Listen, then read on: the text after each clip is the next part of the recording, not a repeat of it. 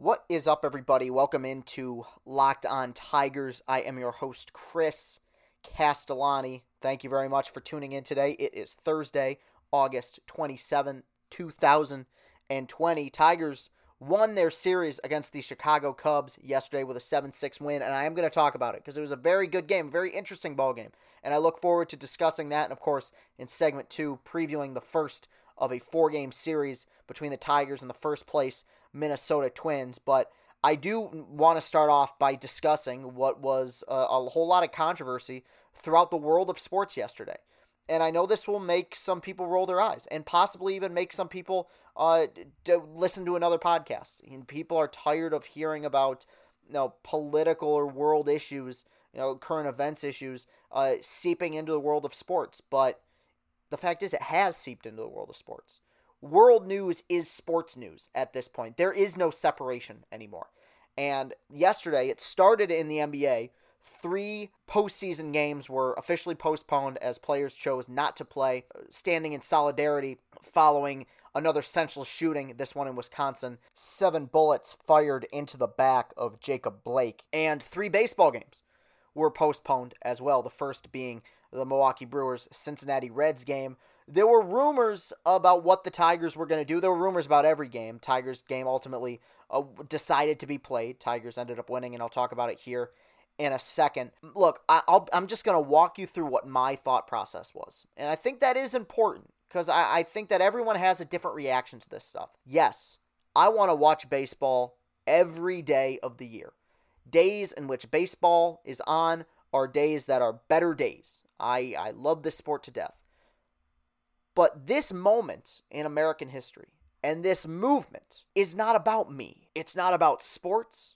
It's not about baseball. It is about something so much bigger in this country, and that's racial equality.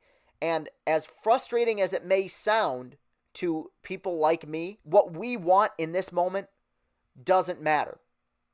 And if canceling or postponing a sporting event is going to move this country closer to equality, then that is absolutely a sacrifice that we should all be willing to make. And what I realized is that my frustration did not stem from the fact that it was another sporting event potentially canceled because of, a social justice movement.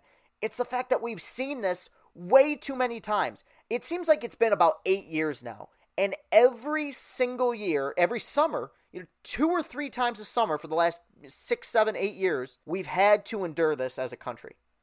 A senseless shooting, usually resulting in the death of an African-American man at the hands of a police officer. And that constant repetition, that constant banging our head against the wall is the most frustrating part.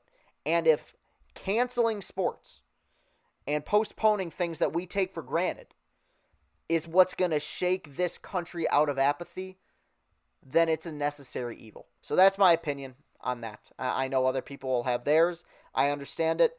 This is a very complicated situation. I mean, some of it isn't complicated. Don't shoot and kill black people if you're a police officer, especially unarmed black people. That's not complicated at all. But there is so much more to this that I don't feel dignified or qualified enough to cover. But I will go on and talk about last night's ball game, which was a good game, a good win. Detroit Tigers winning their series against the Chicago Cubs, a 7-6 victory. A fun game to watch. They fell behind early. Michael Fulmer was better, maybe 3 innings, 2 earned runs, yanked a lot of fastballs, man. Command is really an issue with him right now. Stuff is fine, I guess, but not great command. Walked 2 and 3 innings, threw a lot of balls, got behind in several counts, struggling locating his heater. And, I don't want to jump to this right away because we're still very early on in his kind of comeback trail here, but 1 inning at a time at some point, maybe try it. Maybe this guy will be a reliever at some point because we see moments where he'll go 1, 2, 3, or he'll have a good inning, or where he'll only give up like a seeing eye single, strike out 2, or maybe induce a double play, and you're like, all right, he looks good, and then he'll respond the next inning and really struggle. It seems like he's unable to get into any sort of a groove, and that to me is like one of the number one signs that a pitcher would be better suited moving to the bullpen. I'm not going to go there completely yet, but it was just something that occurred to me. I'm not the first person to bring that up. Offensively was where the game was won.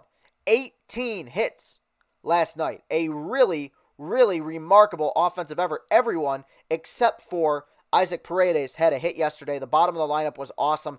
Al Avila had a big day because 3 of his signings combined for 9 hits. Jonathan Schoop, Cameron Maben, and Austin Romine each had 3 hits of their own. Austin Romine, a wonderful ball game yesterday, a double and 2 RBIs and a run scored. Look, the biggest difference, I mean, there's many differences between this year's team and last year's team, but I think what I've noticed is that while I will not call this team good, and you guys know this, you're going to have to drag me across the mud kicking and screaming here. I will never get to a point where I call this team good, but they are capable of playing good baseball. They're capable of going 5-6 game stretches in which they look like a legitimate major league team. That was a luxury that last year's team did not have. Outside of that fluky, the flukiest of flukes, with that 8-4 start a season ago, last year's team, every game they won basically after that 8-4 start was on accident. Here you have a team with guys who are major league ball players. Jonathan Schoop has been unbelievable for this team. I haven't talked about this enough, but Jeimer Candelario has completely turned his career around after that awful start. I eulogize the poor guy. He was 0-18 to start the season. He's been very good for them in the cleanup spot recently with Cron going on the injured list for the rest of the season. The other thing, too, is that this offense, unlike last year's offense, this year's offense is capable of teeing off on weak pitching. Again, not a luxury last year's team had. Like that Cubs bullpen, John Lester, I mentioned this yesterday, he's not only on the back 9, he's on the back 3. His stuff is kind of starting to blend together. The fastball and the cutter, are being thrown at about the same velocity at this point. But you got to that Cubs bullpen, Ryan Tepera, a brutal night, a third of an inning, 5 hits and 3 earned runs. That's a bad bullpen, and the Tigers took advantage of a bad bullpen. Another thing I want to bring up, and I tweeted this, and I think it was my response, a lot of people kind of shared my sentiments. 1.35 ERA for Daniel Norris coming out of the pen this season, now in 13 1/3 innings, pitched 2 last night. Stuff is better. Fastball velocity is up a tick. We've seen him reach 95, which we haven't seen him reach here since 2015 probably. It's led to me stroking my chin and letting out an audible,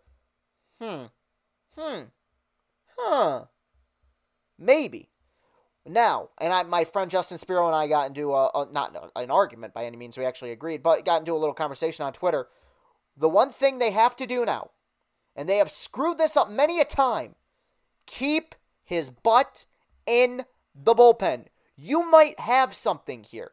Okay, this is a guy who's been bounced back and forth between the rotation and the pen. He's been bounced back and forth between the minor leagues and the major leagues. He's struggled at many different points in his career with injuries and command. Many different things have gone wrong with Daniel Norris. For the first time in his entire career, he is consistently giving you solid innings. Do not screw that up. Keep him out of the bullpen, and maybe the comparison some people have made, maybe you have an Andrew Miller situation. I'm not going to go that far, because he doesn't have the wipeout slide piece that Andrew Miller had there for a while, and really still does. Andrew Miller's still capable of pitching some alright baseball out of the pen, but yeah, that is going to be very important.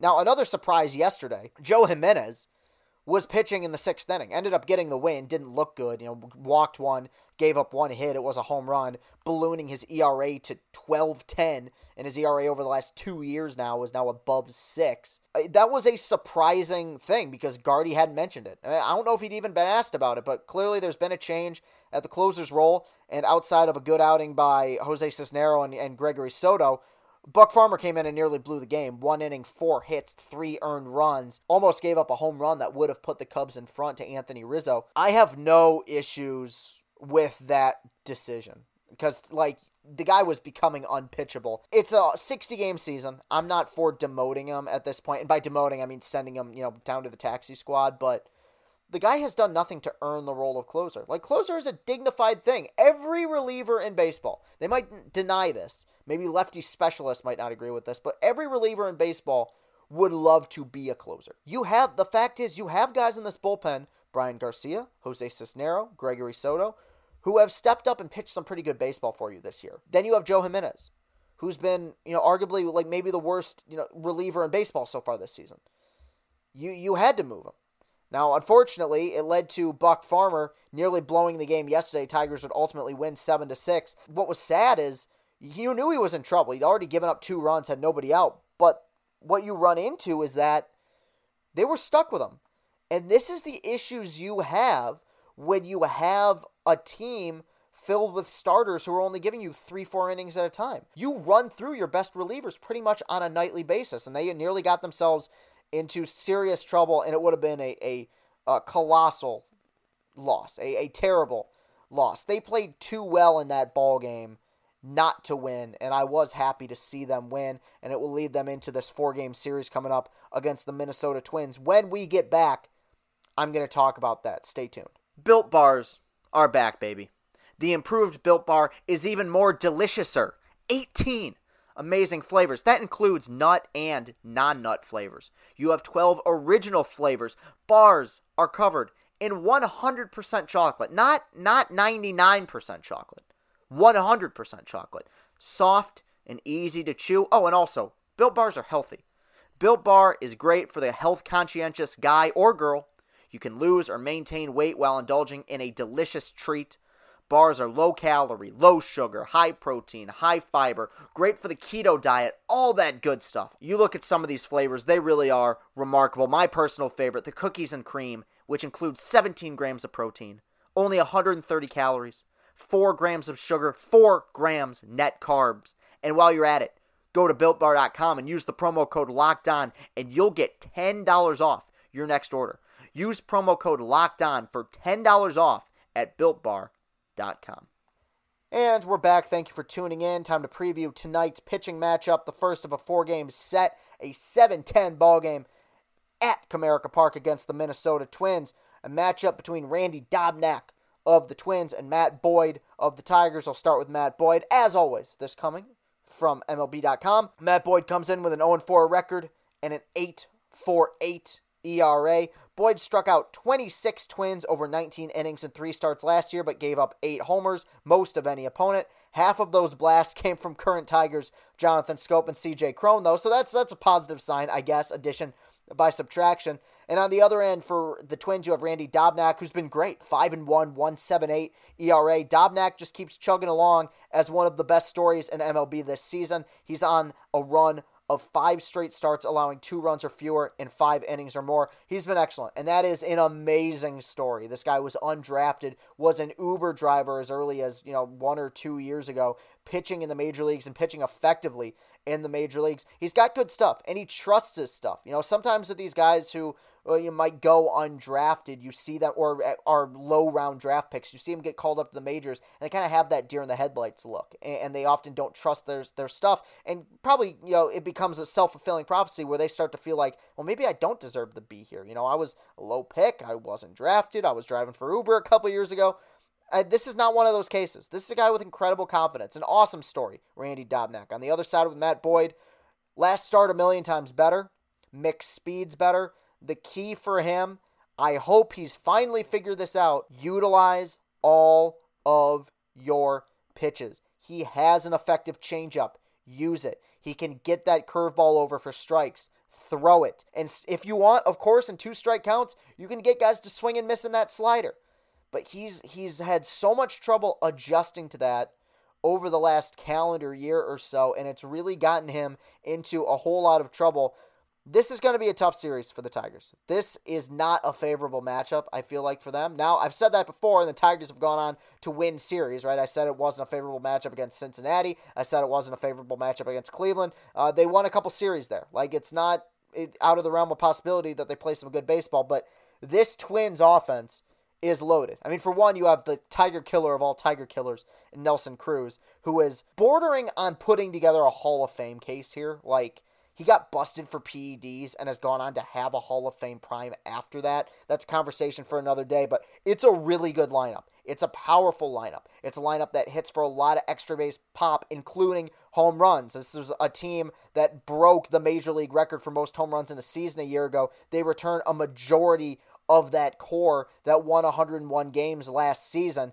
It's going to be a very difficult task this weekend for this ball club, but you got to try to start by winning one, seeing if you can take one tonight. Hopefully Matt Boyd will be able to get on track for the Tigers. It would be nice to just, like a huge sigh of relief, I'm sure, for him, and really for the front office, especially a front office that was hell-bent on making sure that he stayed on the team a year ago at the deadline. It would be nice to just see him go, give him 6 innings. Give him 6 innings, 2 earned. It would carry him a long way, I feel like. So that will do it for today's show. You can follow me on Twitter at Castellani2014. That's at CASTELLANI2014. You can follow the show on Twitter at Locked On Tigers. While you're at it, go to Apple Podcasts. Go to iTunes. Leave a positive review of this show. It would be much, much appreciated. And while you are at it, subscribe to my YouTube channel. It would really, really mean a lot. You will find the link to that on my bio on Twitter. We're over 1,000 subs. Let's get those watch hours up. Nothing would please me more, and nothing would be more of a full circle moment in my life than to monetize my YouTube page through movie reviews. It would really be a wonderful thing. Thank you very much for listening. Have a great rest of your day, and go Tigers.